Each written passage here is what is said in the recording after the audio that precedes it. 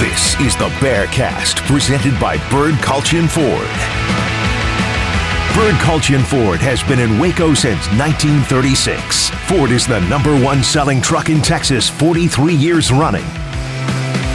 The Bearcast is also presented by WellMed Medical Management and USMD Health System Dallas.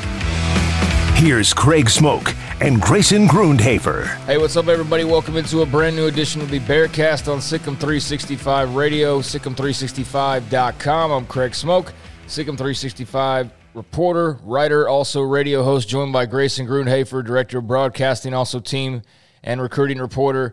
For you guessed it, SicEm365.com. We got a full house behind the scenes. Garrett Ross producing, getting some help along the way from a cast of folks, and we are glad to be just a couple of weeks out from the start of football season. Baylor football with their last week of open practice windows, and then by this weekend that will come to a close, and they will basically go behind closed doors for the next week to get in final preparations before their opener against Albany. So we are knocking on the door of the 2022 football season. Grayson, we're starting to get to the point now where we've been able to kind of go out and dabble a little bit with watching practice and, you know, seeing guys talk afterwards and highlight their position groups, but just around the corner. I mean, we've been teasing it, but truly we're about to close practices that were just opened so that we can kick off this season. It really is almost here. Yeah, and usually next week, at least under Dave Aranda, it's been the mock game week. So they kind of get ready, kind of get the young guys ready for what to expect throughout the year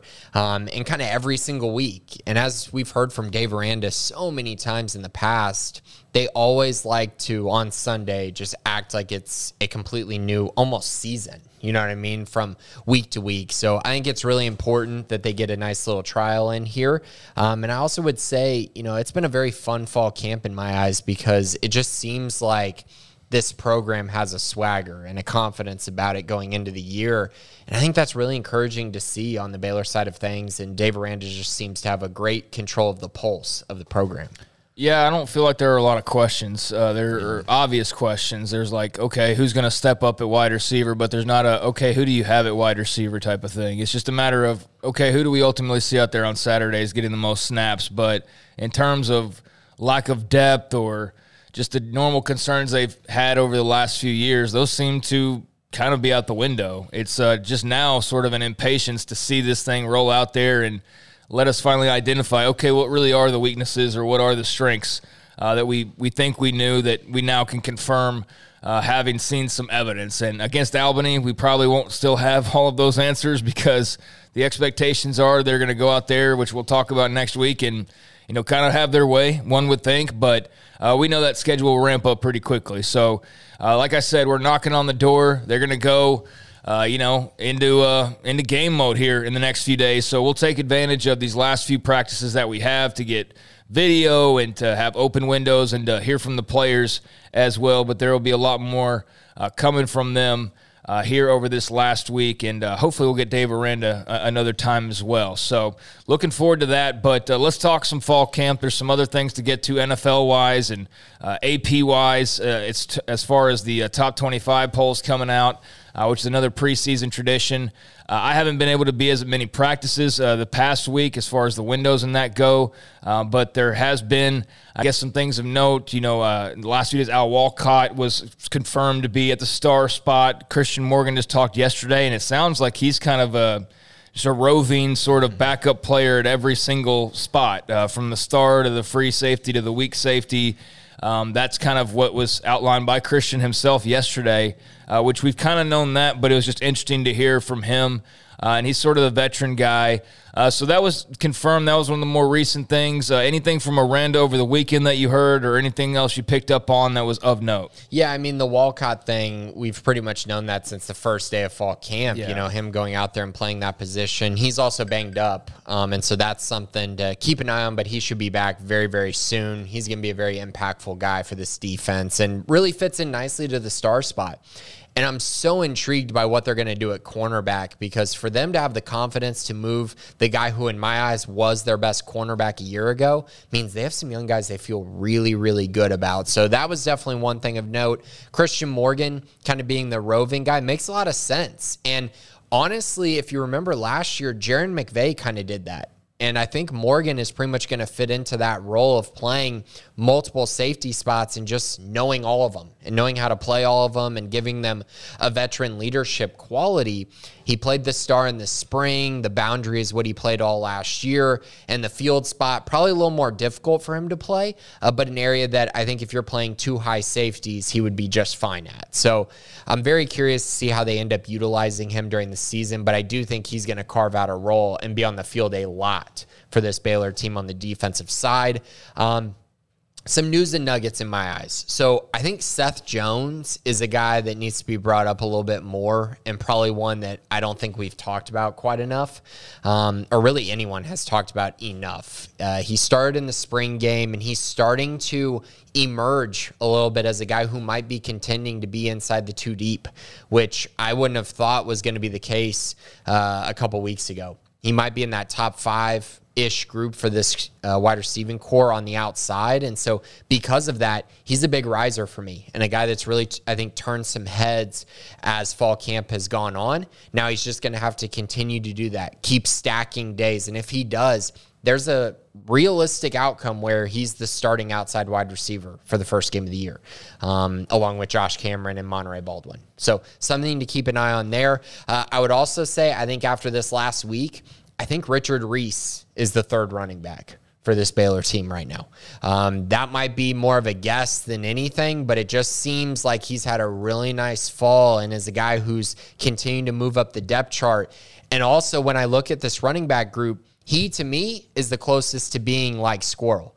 And we've known, Squirrel, the injury history, we all kind of have known that. So they need another guy who kind of fits that mold of being quick, fast, and explosive through the hole, and he fits that extremely well. So you got Squirrel, you got Tay McWilliams, but I think he might be the third guy at this very moment. So is that good news or bad news that a freshman's walking in as a third running back, and is that good news or bad news that Seth Jones is just out of nowhere emerging to be perhaps a starting wide receiver? Yeah. I think for Seth, it's a little bit different because I think we kind of knew that this position was wide open. And honestly, we probably should have just read the writing on the wall when he was starting in the spring game. There were guys out. I understand all that, but also maybe I should have taken that more into consideration when I've been doing my thought process on this. And, you have a new wide receiver coach, so you have a new philosophy. And so you're going to have new guys that step up in the group and fit what Dallas Baker needs at wide receiver. It just seems like Seth has had a really nice, half of fall camp. Now, can he continue that? I don't know. Can he keep pushing for that? Who knows? They've had some guys out at the wide receiver position for various reasons. And so he's made the most of it and he's stayed healthy. So I wouldn't say that one is a huge negative for anyone just because he was already the starter in the spring. So, maybe it is more so they don't want to start the freshman quite yet. They don't want to start Armani yet. Maybe that's the case. Or maybe just Seth is taking the position by storm. Running back is a little bit different. Richard Reese is actually old for his grade. I believe he's already 19 or 20. He's an older guy at the running back position as a recruit, which is not something you see very often, but it is something where you go, okay, so maybe he's more college ready. And I think just looking at Squirrel and looking at the rest of the guys on the depth chart at running back, there's no one that is really comparable to Squirrel or runs like Squirrel. Fleeks is a converted wide receiver. Quaylon Jones, bigger back. Jordan Jenkins, bigger back. Kyan Roberts-Day, bigger back. There's really no one that kind of matches that electric burst that Squirrel has. And so I think that's where Richard Reese has kind of separated himself from the rest of the running backs in just a different way. I think he just fits a different role than the other guys. So that is of note, obviously, that you've got two guys who have not been talked about a lot that could be emerging to, get significant snaps and significant, I guess snaps is the best word because I don't want to go too far and start throwing stats out there and things like that. But it's more like they have a role. Yeah, significant roles coming up this season, which for Richard Reese, is great. I don't think anybody was really expecting him to come in right away and have too much of an impact. But for Seth Jones, I'd say it's a little bit more needed because he has been around for what seems like a little while now and hadn't appeared to have really carved out too much of a specific, slot. It was almost thought that you were afraid that he's going to get lost a little bit if we didn't hear something soon. So that's obviously a positive development for both of those young men. And we will obviously see here in a couple of weeks for sure. Those first games, at least that very first game in Albany in particular, definitely a game where you'd expect to see Seth Jones and Richard Reese and whoever else you want to throw into that mix getting some playing time. And beyond that, there's not a lot of games that you can really point to. So that will be interesting to see, how much they try to get out of that game. Yeah, that one and hopefully Texas State. That one should be. Unlike last year. Yeah, it should be a blowout. It really should be. We'll see what happens there. A couple other notes personnel-wise. Offensive line with Khalil Keith out. You got Tate Williams and Gavin Byers kind of competing for the right tackle spot. They've been getting the most work there, but I still think there's a realistic situation that Elijah Ellis also fits into that role a little bit. I know he's been working as the backup left tackle behind Connor Galvin, but I do think there's a chance that he's their best right tackle guy as well, at least with Khalil out. So I'm very curious to see how that shakes out. I know Tate Williams has been really impressive, and he continues to grow and build upon his start to fall camp and what he did this spring, and he's gotten a lot better. And I think for that reason, I feel really comfortable going into these first 3 games, even without Khalil Keith. Now, you go beyond that, you go to at Iowa State and Oklahoma State. They're probably going to need Khalil for those games. I think whoever starts at right tackle could get overwhelmed a little bit. But I do feel okay about those first 3 games with the guys that are emerging on the offensive line. Moving on to the defensive side, the only name that I really want to bring up here is Matt Jones. It seems like he's going to be the will this year. It just seems like he's kind of taken that position by storm. Not really surprising. He's the veteran. He's the guy who I think everyone would have said to start the year it's probably going to be Matt Jones. But there's talent there. Will Williams, Josh White, and they're really, really good players, but they're also much younger. It just seems like Matt has really taken over that position, and I fully expect him to be the starter when the season begins. So I know there's been some talk about where exactly he would be used and just kind of his role coming off of an injury, but I'm excited to see him. I mean, he's got to be one of the top players defensively. I almost feel like he could get a little bit lost in the shuffle at times as well. Yeah, I think so too, and I also think people are forgetting, like you said, positional versatility. And if Baylor does run out 2 jack linebackers on the field at the same time, you could see him slide down, which would allow them to put in a Josh White or a Will Williams, or maybe in coverage, they bring in Will Williams to bring in kind of another de facto star onto the field as he's kind of more of a nickel back, his height and weight at least. And so I'm very curious by it, but Matt Jones is going to be on the field a ton and is going to be a huge playmaker for this defense. You're exactly right. Yeah, no, he'll definitely have a massive role no matter where you find him on the field or where you find him blitzing or whatever he's doing, he's going to be an important key in what Ron Roberts and company are trying to accomplish. So, definitely got some eyes on Matt Jones as we get closer. And just as a whole, excited to see this football team. I mean, it's taken shape. It's kind of flown by already, this preseason camp. It just felt like it opened the other day, and I guess it technically did. But here we are, and they're going into their final week. So there will be, I think, 4 more open sessions. And then by Friday, I believe it's closed shop, and they will, again, go behind closed doors and start to go into game week mode. And that's when the party really starts, and we'll be, soon enough having post-game shows and the like. So that's it as far as I'm concerned, as far as like notes to kind of take away. But there are other things to discuss in regards to this football team right now, including the preseason polls being released.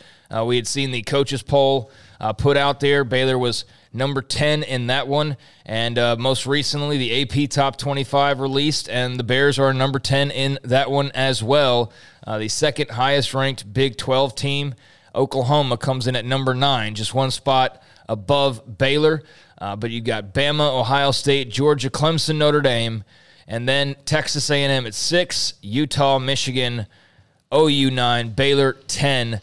That is your AP Top 10. Oklahoma State, as far as some more Big 12 flavor, is at number 12. And then you have Cincinnati, Houston, and BYU.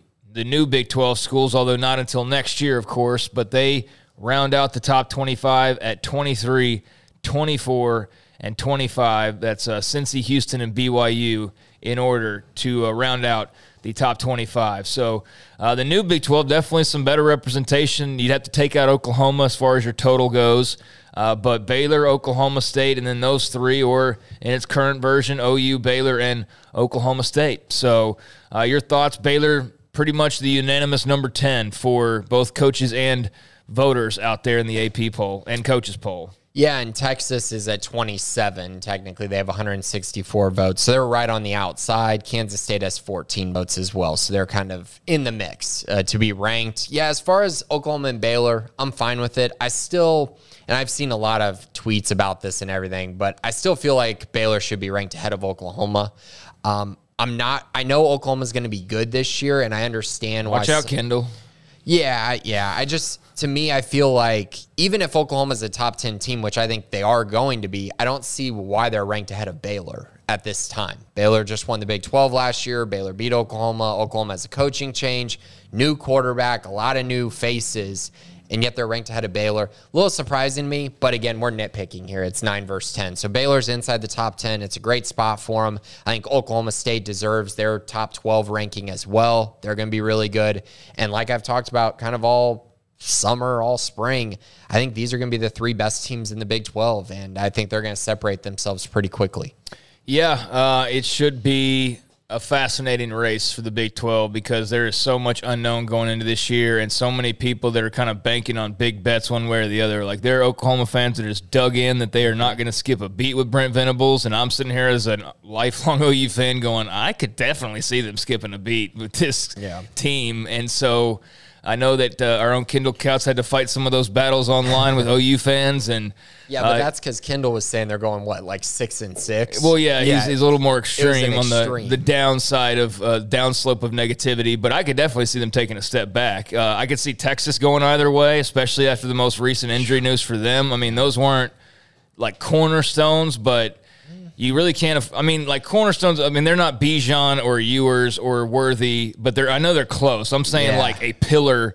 And Anglau, probably their best O lineman, but that's like the best roll of toilet paper. Right. It's going to force them to have to play a freshman probably, but the bigger one is Nair. Just because Nair, there was talk about him being an NFL guy. I was one of those guys, because I saw him in Wyoming. He's a really great player, and I think that's a significant loss for them. And I think it's more significant than a Jai Hall, and you count that as well, though, and that's another guy that you brought in to bolster their receiving. So anyways, Texas has some questions, and I could see them going 7-6 as well as I could see them going 10-2. I mean, I think it's capable of swinging wildly one way or the other, and that's kind of the story of every team in this league. Could be a bowl team, could be a non-bowl team for a lot of these, and so I just think it's been fun to kind of watch how the opinions for each one is sort of roller coastered depending on what the latest news is. But I don't know that anyone's got a terrific grip on what this actually is going to look like. I mean, we all think, and we all kind of have the same teams in mind, but there are a lot of wild cards out there for every single group that we're talking about, including the Bears. I mean, they could, there was a question we had of who could you see going from, top 10 to like unranked, and you look at the top 10 and Baylor's a good candidate. I mean, if things don't go exactly the way that they want. So I'm excited to see this finally shake out here pretty soon. Yeah, for me, I think Oklahoma has questions, so there's a little bit of, I think you have more question marks about them in my eyes.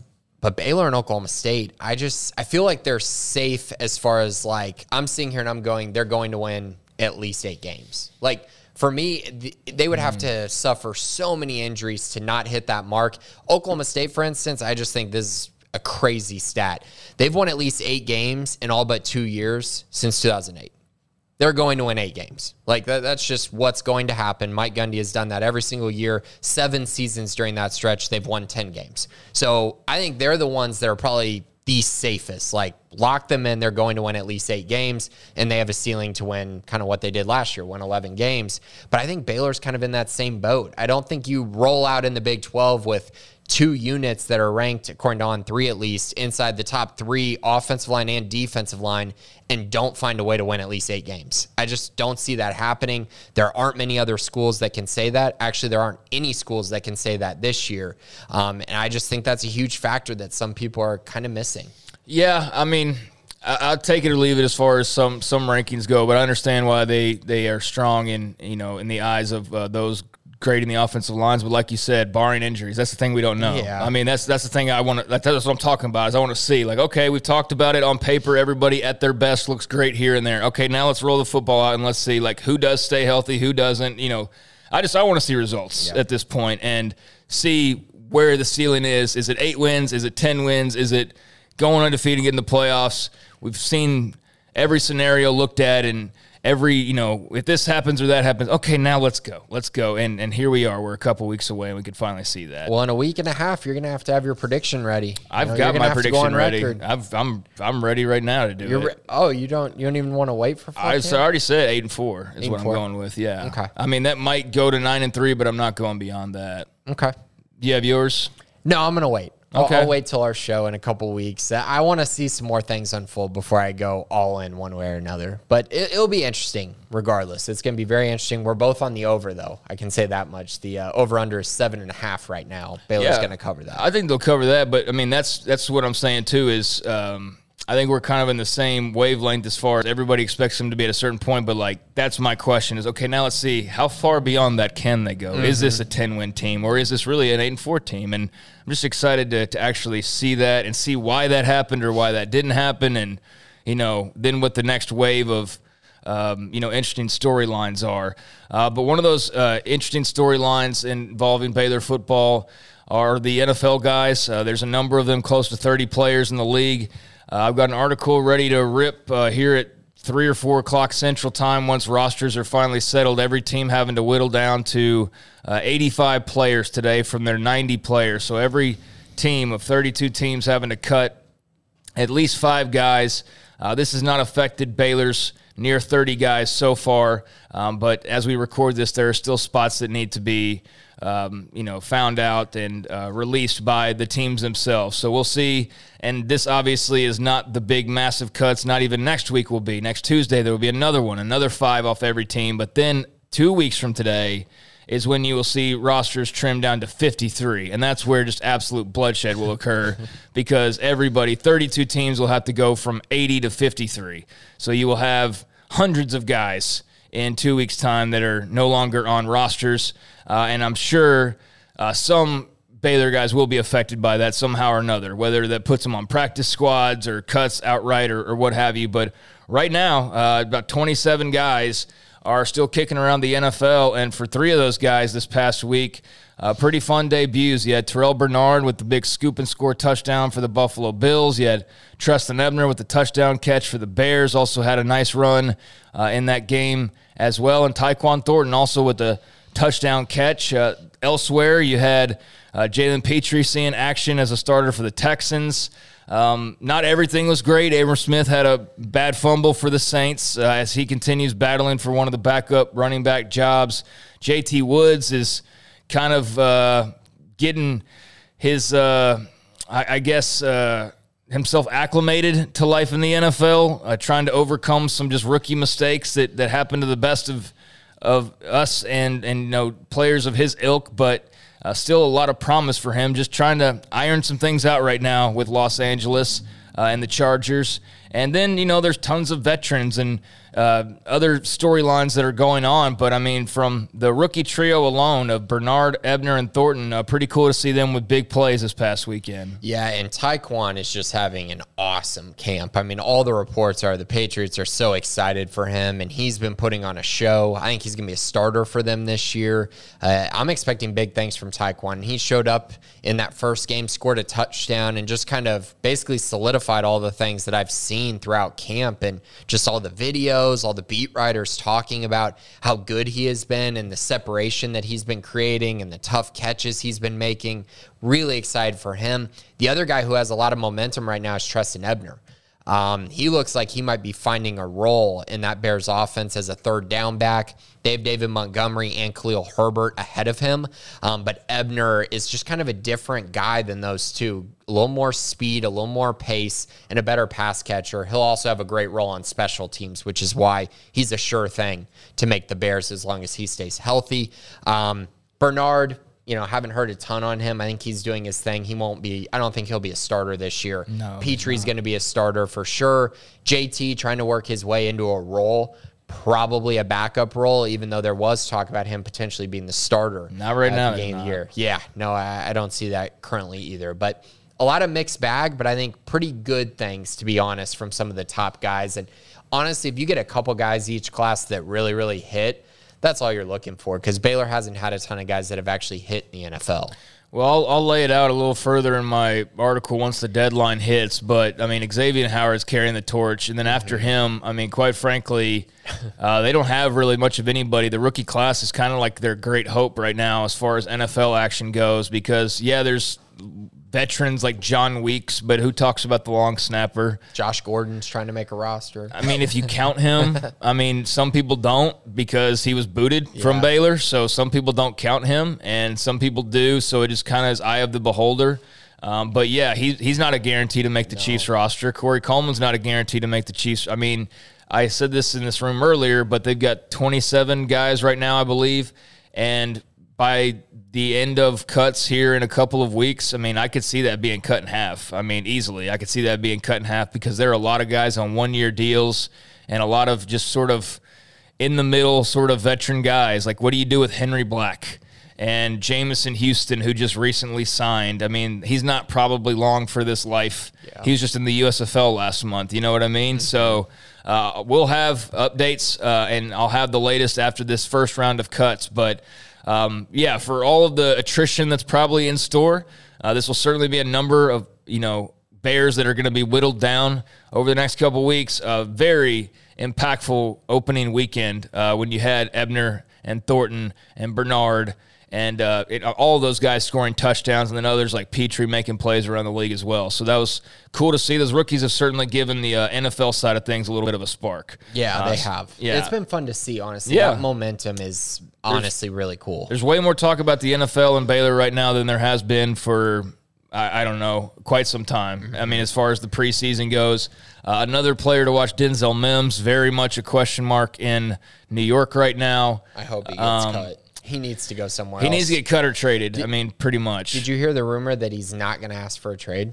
There was a report of that. I mentioned this in the article as well. It's the New York media, so you don't know what exactly is true and what's not. But, either way, it seems like he's not really long for New York. So that's not surprising. I think when he went there, everybody was kind of like, ugh, But I don't know how much of that is the Jets, how much of that is Denzel. He had a reputation for being a guy filled with talent, but not necessarily tapping all of that talent. And they were able to kind of get that out of him that last year, and that led to a big year, and that led to a second-round choice. And he got hurt. He got sick. It just all kind of piled on itself. And then they went out and added guys. Point the finger where you want to. But, it is what it is, and that's going to have to change here soon. So that's another storyline to watch as well. But, big weekend by the rookies, and now let's see what happens with cuts underway. So Baylor number 10 in both polls, having some NFL buzz as well. Outside of Baylor and former players, there was a notable starting quarterback named South Florida named Gary Bohannon, their starting quarterback. I know there's a couple of other guys that you mentioned, Charlie Brewer out at Liberty, and, of course, Jacob Zeno as well at UAB, who are competing for the starting jobs. A lot of people I've noticed here as of late completely forgot about Charlie Brewer going to Liberty. But, there's three former Baylor quarterbacks that are, potentially starting elsewhere. And Gary Bohannon will officially be one of those guys, as South Florida named him their QB1. Any thoughts on the former Bears and where they kind of fall in the ranks of college football? Yeah, for Gary, it's going to be a really tough situation because USF is not very good. I think their over-under is like 4.5 wins. So if he were to get them to a bowl, that would be extremely impressive. I think he's more of a guiding presence for them, which is what they needed. They really were lacking leadership last year, and so now Gary's going to go in there, and we all know he provides great leadership for the program. And so I think Gary is going to be a guy who will step in, have a very successful year. They like to run the quarterback as well, so that'll be fun for him. Charlie Brewer looks like the favorite to win the Liberty quarterback job, but I don't know about that, nor do I know if he'll last a full year. We really haven't seen that for a while. From him. It's just been, really unfortunate for Charlie over the past few years. And then Zeno is battling against a pretty good quarterback in Dylan Hopkins there at UAB. So I don't know which direction that one's going to go. It looks like Hopkins probably has the edge, but it wouldn't shock me if Zeno ended up being the quarterback at some point. Yeah, I would say about Charlie Brewer in particular, for a guy who people were so worried about, that's now 2 more teams who have cleared him to play for them. So he's just been kicking it around. Goes to the Pac-12 last year and plays for Utah until Rising unseats him. And now we'll see what happens with independent, although controversial, Liberty and head coach Hugh Freeze out there. Yeah, and then Timmy McClain, the quarterback at USF, decided to enter the transfer portal after Gary won the job. And then you had his dad commenting on tweets saying that Timmy didn't that Gary didn't win the job. Basically, he was saying that Timmy didn't lose this job. It was basically already decided when they went out and added Gary in the spring, after the spring. And so Timmy's moving on, and now we won't hear from him, but apparently his dad was not happy with the decision. Well, it just sounds funny the way that you state that, Timmy, it just sounds like a bit almost of his dad. Timmy's not... I don't know how to phrase it. That could never be Timmy. Yeah, Timmy can't not be the starter. And Timmy, it just sounds like a bit. But, gotta love the overbearing parents, right? Sometimes they step out there and really let their feelings go. And I'm not sure how Timmy feels about that. But Timmy's dad is sure proud of him and thinks he deserved that starting job. Timmy entered the transfer portal immediately after that tweet. So I feel like he probably was in line with his dad. Yes.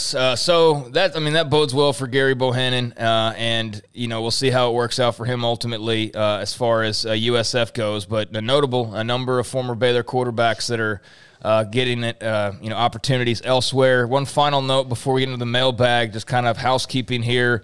Shea Langoliers of the Oakland A's, former Baylor baseball star. He is the number 1 prospect for the Oakland organization, and he is getting called up.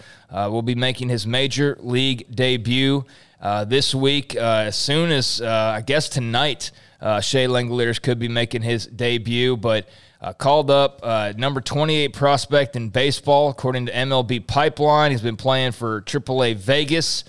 Played with them 92 games this year, number 9 overall pick back in 2019, 24 years old, and he had been picked up by the A's prior to this season. He was involved in a trade. He was originally drafted by the Atlanta Braves, but now with the Oakland A's. So Shea Langoliers getting ready to make his Major League Baseball debut. Yeah, only 24 years old. He was the number 9 overall pick in the 2019 MLB draft. So a guy that still has a lot of potential and a lot left in his game. I think it's great that he's finally getting an opportunity to show that. He's played really well this year, 40 extra base hits. So he's been very, very solid. And since last year, he's got 41 home runs. So he's showing a lot of power at the MLB level. And I'm very excited for him. I think he's going to do some great things for the A's. And he's going to get an opportunity because the A's are not great, or at least they haven't been in the last few years. And so I think Shea will go in there and provide a good bat for them and help spark their offense a little bit.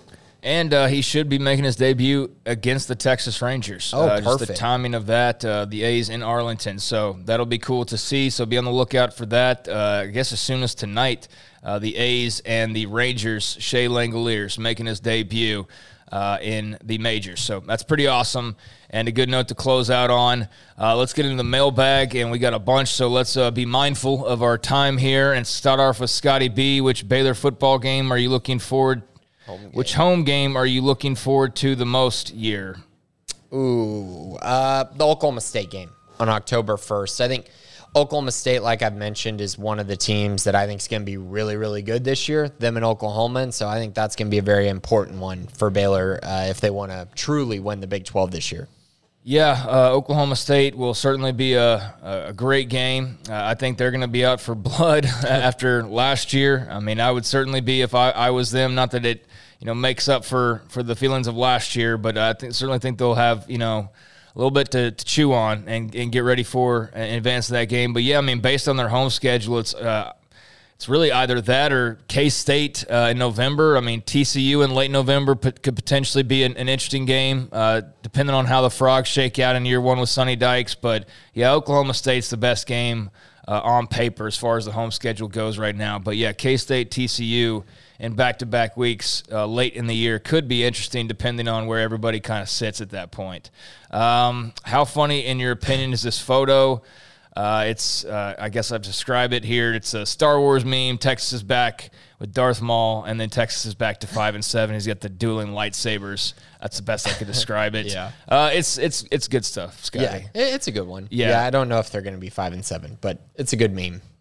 You're expecting more, I'd assume. Yeah. I think most people are. But, yeah, if I would love it for it to be accurate. And it may very well be. We will see if they keep losing players to injuries. It could be. Yeah. But, yeah, like you, Scotty, we're fired up as well that athletics is back. Alpha Needle, contrary to popular opinion that Baylor has a brutal schedule, I contend we optimally timed our schedule in 22.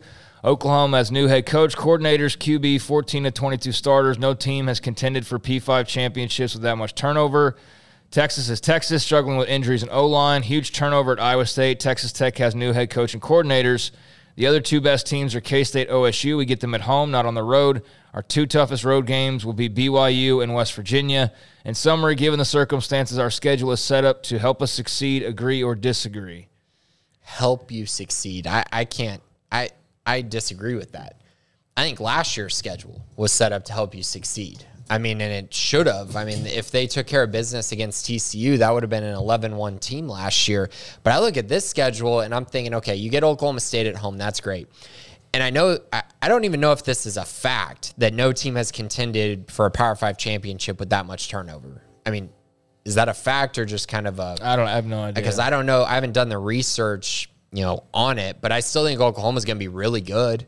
I mean, historically, Oklahoma has been good every single year, even when they lose a head coach. They have been very good and very consistent. So I don't know about that. Having to go to Oklahoma is really tough. Having to go to Texas, where Baylor's had all kinds of problems there, that's not easy. Going to West Virginia, where Baylor has never won, that's not easy. Going to BYU, a top 25 team, that's also not easy.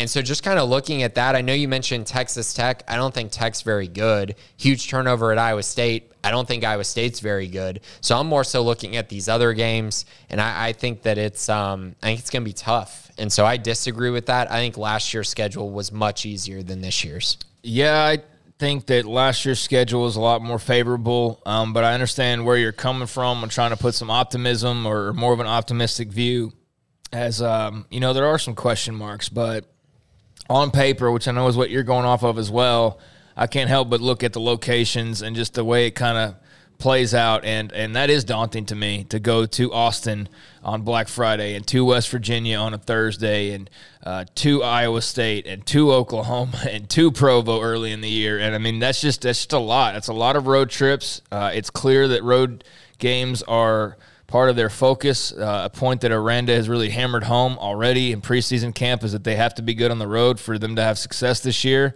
And I don't know that they've solved that just yet.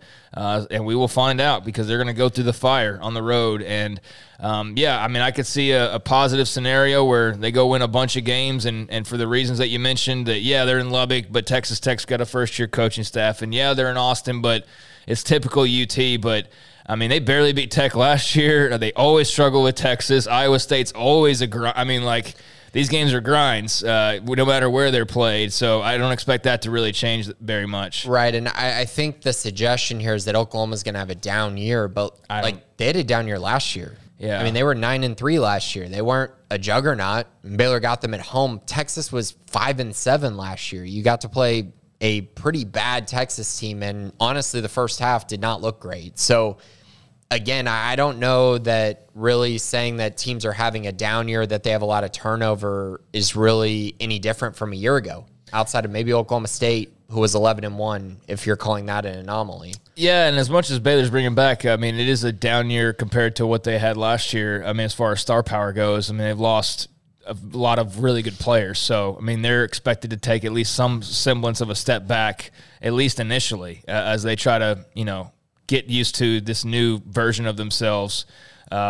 having had to replace a lot of notable contributors over the last few years. We still don't know how that's going to affect them over the course of an entire season, because you were relying on guys who were 3-4 years proven, and that's not the case for a lot of this football team now at this point.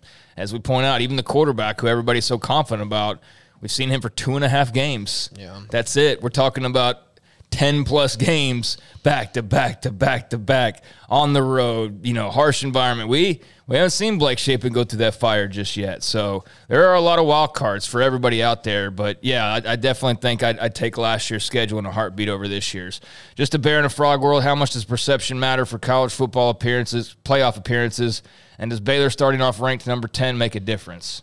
I don't think so. Because the CFP rankings are different than the AP and the media coaches poll. So I don't think it's that big of a deal. Does it help? Maybe slightly. Yeah, perception-wise. But I think college football playoff-wise, I don't think it helps at all. The people who are voting on college football playoff teams, they have a totally different set of criteria, unfortunately. Yeah, I think that the perception matters somewhat depending on, your brand. I do believe that comes into play a little bit. And I think Baylor's kind of in the middle as far as how that's viewed. They're definitely not viewed, all of the Ohio States or the Notre Dames are definitely not. They're probably viewed a little bit better than, a few brands out there. But, yeah, I don't know how much I think just winning matters. I mean, as we've seen, you don't lose a second game like they did a couple of times now in their history, and you're in the playoff instead of on the outside looking in, and that's been the case at least twice now for them over the last decade. So perception or not, they've had their opportunities to be in it and, quite frankly, lost one more game than they should have, whether that was West Virginia and the Kevin White debacle with PIs galore in Morgantown, or last year's whatever you want to call that in Fort Worth, the Chandler Morris show. 2013 laying the egg in Stillwater. Laying an egg in Stillwater and Petty tripping. I mean, they've had multiple. There's 3 years where you could have been in the playoff or, knocking on that door. I mean, even 2015, you get through the rainstorm and Giant Jefferson doesn't fumble the football. Yep. Even without a quarterback, they might have gone 11-1. In the midst of all that chaos. Yeah. So, yeah, I mean, perception is what it is, but results are really what will get you there, and there's not much that can be argued when you just post concrete results. Does Baylor starting off at number 10 make a difference? I mean, I think that perceptionally it keeps them top of mind a bit more, but again, they can fall out of that favor very quickly with just a couple losses and be right out of the top 25. So it's a nice starting point, and it's, I guess, a good thing if you keep on winning, because it just kind of keeps you in that conversation. But outside of that, it can dissipate quickly. All right, so appreciate that question. Answer is not really. Not really. It's just kind of in their hands. Doc Crowell, what restaurant would you pick in Waco that has the best food and most represents the town? I think George's. Yeah, I was thinking the same thing. It's kind of a boring answer, but I mean, it represents the town the best, though, in my eyes. Same here. I mean, people know about the Big O, and they know of George's when they come into town. That's the restaurant I hear most often. I probably could think of a couple of other places that get mentioned regularly, but that's the 1A pretty easily. Ika, challenge Andrew Billings, 14 tackles for loss, 5.5 sacks, 39 total. Or Bravion Roy, 13 tackles for loss, 5.5 sacks, 61 tackles total for best statistical year of the 3. So he had 24 tackles, 6 for loss, 3.5 sacks. So he's going to have to boost those numbers up a little bit in order to catch these guys. The thing with Apu is he doesn't play as many snaps as the other two did. He's not going to have to, because they have Jackson Player and they have Chidi. So I think it's probably going to be tough for him to reach those numbers, but I think he's good enough to get there if he gets enough snaps. Yeah, I would agree. Yeah, I mean, I think he can challenge, but I don't know.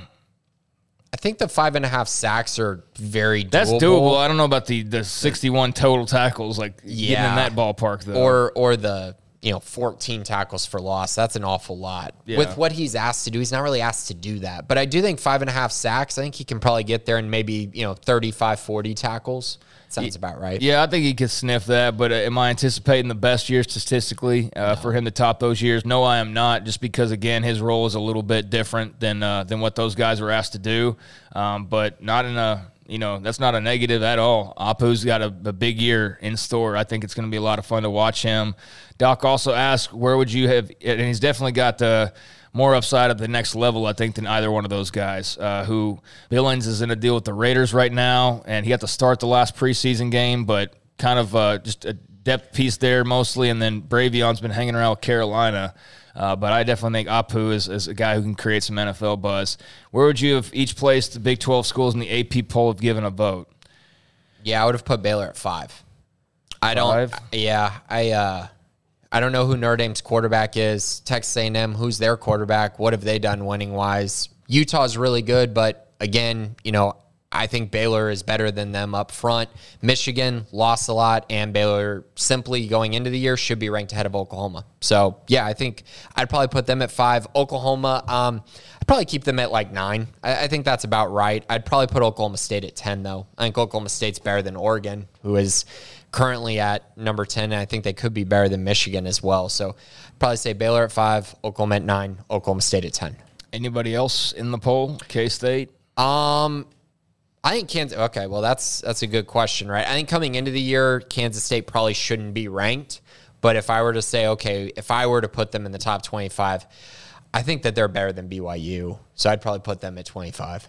Yeah, I'd be fine with that. I'd be fine with Baylor anywhere from 5 to 10, OU anywhere from 5 to 10, and right on the outside of the 10, I'd have Oklahoma State. So I think that's all pretty much self-explanatory and not much difference in that sort of same vicinity. And then, yeah, I mean, throw a K-State a bone there at the very end at 25 or receiving votes. Doesn't really – I think it's almost better for them to not get a lot of play early on and to let them kind of go out there and prove it and then become that cute story that a lot of people think that they are set up to be this year with Deuce Vaughn and Kleiman and company, and, of course, their new quarterback. So not all that different from what you kind of see in the poll right now. I think they pretty much got it in the ballpark.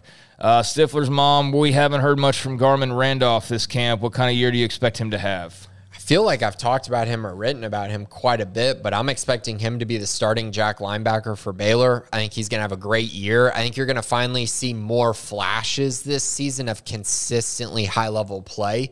A year ago, you saw flashes of him making some plays, but I think this year the consistency will go up. I think Garmin is due to be, kind of one of those guys that you look at after the year and you go, man, he had a great year, but next year is going to be even better. And I think next year he has an opportunity to be an all Big 12 type guy. I think he's good enough for that. And I think his pass rushing is going to take a big step up this year. He's a leader now and a guy that's really become more of a veteran presence than he had been in the past. And he's the guy at the jack position. I'm expecting big things. JHP Texas Rancher, is a relatively new subscriber but avid follower of the Bearcast. I have noticed very little coverage of special teams. Noah and Isaac are entrenched, but would like to hear your thoughts on who gets the nod for returning punts and kickoffs. Yeah, I mean, I would probably say Monterey, who you mentioned. That's a pretty good bet. I would also say Josh Fleeks, I think, is going to be involved in that role as well. He's not going to get a ton of playing time at running back, so I think in the return game is where he could possibly make a big impact. I think Jordan Neighbors, when he gets healthy, I think he could be a guy that also could make an impact back there. Yeah, and he had said, I would think that Monterey would get first crack at returning punts, but I have no idea who gets kickoffs. Also, who will get first crack at field goal kicking? Hankins. Yeah. It'll definitely be Hankins after the year that he just had. Yeah, our only experience with special teams is like a 5-minute flash period where they basically just line up one guy, he kicks, and the next guy runs up and kicks, and then the next guy runs up and kicks, and they just do it like that, and it's all done in like 2 minutes, and then boom, it's on to the next drill. Right. So, I mean, there's really not a lot to take in during our portions of the special teams part. Baylor's track record with special teams, especially field goal kicking, makes me very nervous for Hankins this year because it's always been one good year and then, my goodness, a terrible year and then a good year. So hopefully Hankins gives them some consistency there. Yeah, I mean, I think that's the thing about this group is there's consistently there's consistency as far as the guys who are back. I mean, it's the same group from last year, so you can kind of just pencil it in, and hopefully there's been improvement across the board, and competition creates a bit of that. Need to figure out long snapper, exactly how that works. But outside of that, I mean, everybody's pretty much back, and they're kind of off to the side. If you've ever been at a practice, special teams is sort of its own animal. They're like in the indoor by themselves doing whatever, and it's fun to watch those guys, but kind of a veteran group coming back. AF Blue 82 just commented on a question, then also said, "What's your favorite position group and why?" I mean, is this just... I don't know. It In says, what's your football or on favorite the team? position group and why? Yeah. All right, I'll go with the team, I guess. Favorite position group. I'm going to go with the Will linebacker spot, or just linebacker in general. Josh White, Will Williams, Tyrone Brown, those are the backups behind Dylan Doyle and Matt Jones. I mean, that's a really deep group and a really fun group as well. Yeah, I'll go with the defensive line. I just think it's a super deep group, and I'm fascinated to see the rotation at nose tackle and just kind of how that depth works all year long. But they're 3 deep across the D-line, so it's going to be really fun to see how they shake up the Big 12 and, you know, these new-look offenses that we see this year. And there's going to be a lot on their shoulders as far as providing pressure and doing those types of things with the losses of the Petries and the Bernards and those guys who created a lot of havoc last year. AF already also asked chips and queso, salsa, or guacamole. Queso. Yeah, I like all 3, but I would go with queso there. Your daily cup check. Who is the single most important player on the roster not named Shapen that will determine the trajectory of the season? This is a great question because natural instinct is to go with Apu, but Jackson Player is your backup there. So, oh, man. I'm going to go with Squirrel. I think Squirrel gives them something different in the run game than anyone else, and I don't think they have a one-for-one perfect game plan to back him up. I like Richard Reese, but he's a freshman still. So I think Squirrel is the guy who's probably the most important, even though conventional wisdom would probably say Apu.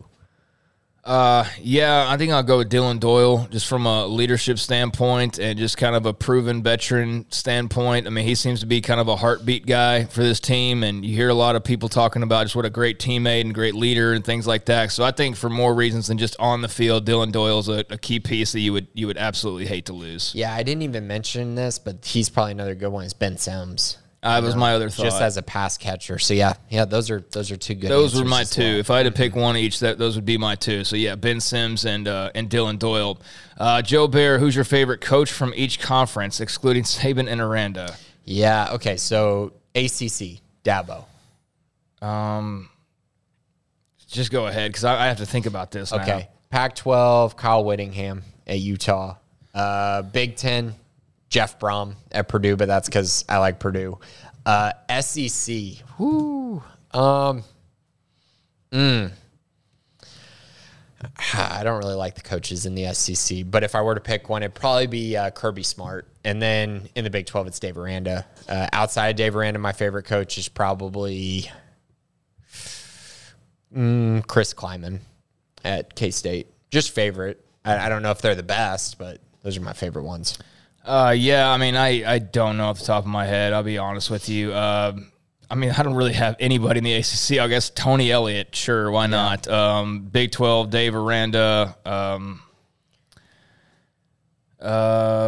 Yeah, I don't know. I'll have to answer. I'd have to give some more thought and answer it because I really, off the top of my head, don't have a good idea without seeing a list in front of me. So apologies for that, but I'll get a list to you at some point. Since both Tom Brady and Aaron Rodgers wear number 12 and Blake Shapen also wears number 12, is the universe trying to communicate Shapen has an extremely bright future? Well, 12 is my favorite number as well, so I think that's probably correct. He does probably say something about his future, huh? Yeah, math adds up to me, Joe. I think you're onto something there. So yeah, hopefully the numbers and the astrology and all of that stuff comes into play in their favor. Yeah, someone on the board posted that their like comp that makes the most sense to Blake Shapen is Tom Brady on the board.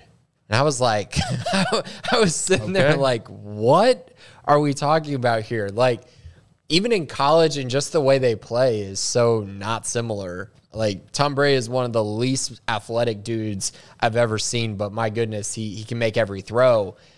I just don't know if that's a very good comp. I just laughed at it because you're comparing Blake Shapen to, the GOAT, which is just crazy to me. Go big or go home, I guess. So. Yeah, but that'd be great if he could have some of those GOAT tendencies. That would be fantastic. Yeah. Brady also a bit bigger than Blake Shapen as well. About, 5 inches, 4 inches? At least. Trevor Belmont, which of our wide receivers have looked the best so far, and what specific attributes have contributed to that opinion from the top 3 to 4?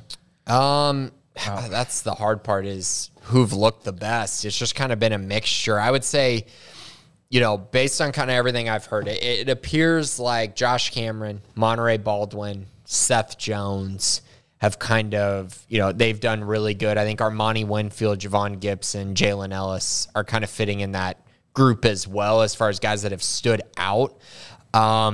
Specific reasons, I think it kind of varies for each. So for Josh Cameron, great blocker, just the best blocker of the wide receiving group. And that's important in this offense, especially with the wide zone scheme. You have to be able to block as a wide receiver. He also has great hands, contested catches extremely well. Monterey, great route runner, always open. Very good in kind of every situation. Like, you can give him handoffs, you can hit him in the screen game, you can run go routes with him. He's probably one of the most versatile of the group. Seth Jones, just been steady. Consistency has been huge for him. He's continued to improve as a route runner, and just has been consistent overall. And his veteran leadership, I think, is also big. So that's what I'll say for those three, but the other guys are right there with them. I don't even want to say that this competition is over. The only two that I continue to say I know have a role going into the year are Josh Cameron and Monterey Baldwin, and the guys that are inching closer to that are Seth Jones and Armani Winfield. All right. Also skipped over a question here. Bear Power 56. What's our ceiling if Shapen sustains a season-ending injury week 1, and who starts at quarterback the rest of the year? Ooh, ceiling. If he's hurt week 1, so that means that this quarterback has to go to BYU. I'd say their ceiling is probably 6-6 or 7-5 is the ceiling for this team. I like Kyron, and he's continuing to show improvements. I think he would be the starting quarterback for this team. You can kind of run an offense similar to what Gary ran a year ago. I just don't know if he'll be as consistent as Gary was for the most part last year. So I'd probably say 7-5. Yeah, at best 7-5. I mean, I'm talking 8-4 with Shapen, so I'm not gonna go too much. Yeah, yours might be even. I mean, scraping a bowl game, yeah. Dependent. I mean, if it happens week 1, yeah, I think they're fighting for a bowl game. Right. I mean, with all the road games that they have, we've seen Kyron Drones throw like all of 5 passes in 2 years, basically. Luke Anthony is there as well. So if things do have a problem, he's been a starter at the Group 5 level. If that happened, I think making a bowl game would be a pretty good accomplishment, although that would feel just kind of not that great simply because, you're scratching to make a bowl game, but I think that's how important Shapen is, and losing your starter in week 1, I mean, that's just catastrophic. So I think he's that kind of a talent compared to, his depth that he puts them over the top by at least a couple games. Yeah, the Albany game's the one where you don't want him to get hurt because you could win that game with any quarterback back there. Yeah, he needs to be out of that game by halftime. Yeah. Or, early third quarter at the very latest. So, yeah, Trevor, that would be Bear Power 56, that would be pretty bad. Knock on wood there. Bear in the Big Greenhouse. Hey, Grayson. Hey, Gigi, whatever. I read your article on the Week 2 season preview and had a follow-up question or two. How do you see the trenches battle between Baylor and BYU playing out? Does BYU return a lot of talent in those areas like Baylor? Thanks, y'all. So this is why Baylor is going to beat BYU next year, because BYU has a good offensive line, a top 10 offensive line, but Baylor's defense line is better. And we saw that last year. BYU returns a lot of guys, but they couldn't even get Tyler Algier going in that game. I don't see them being able to just turn around and hand the ball off and run all over Baylor. So that's the problem number one. The second problem is BYU could not stop Baylor from running the football last year. Baylor got better on the offensive line. BYU returns guys on the defensive line, but again, they don't scare me up front. And so I think Baylor has an edge on both sides up front, a pretty decisive edge, in my opinion, as well. All right, and that will bring us to Darth Mellon. Thoughts on how we will defend Texas in the last game of the regular season with their talent at the skill positions.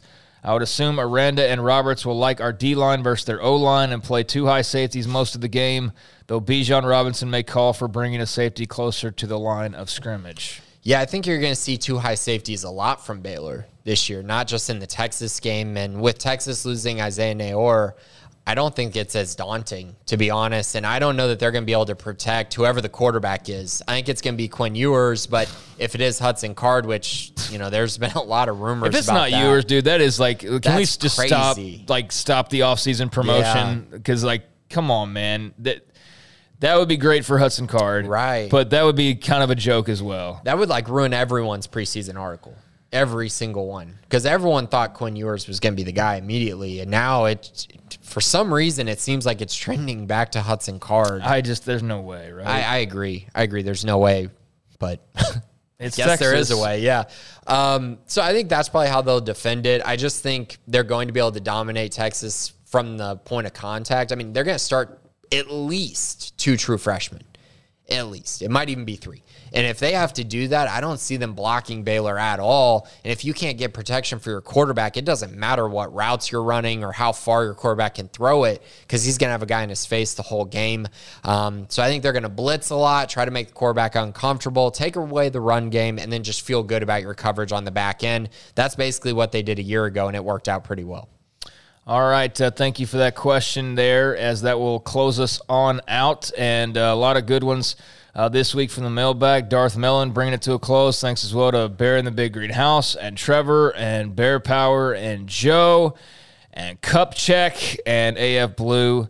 And also just the Bear and Frogward, Doc Crow, Alpha Needle, Stifler's mom, Scotty B. Thanks to all of you for your questions this week in the mailbag. And had to go through several slideshows to try and see every name, so don't plan on going to most of these sites again, but trying to answer the question about coaches earlier. Yeah. SEC, I'll go Kirby Smarter Stoops. ACC, go Dave Clawson. Pac, go Kyle Whittingham.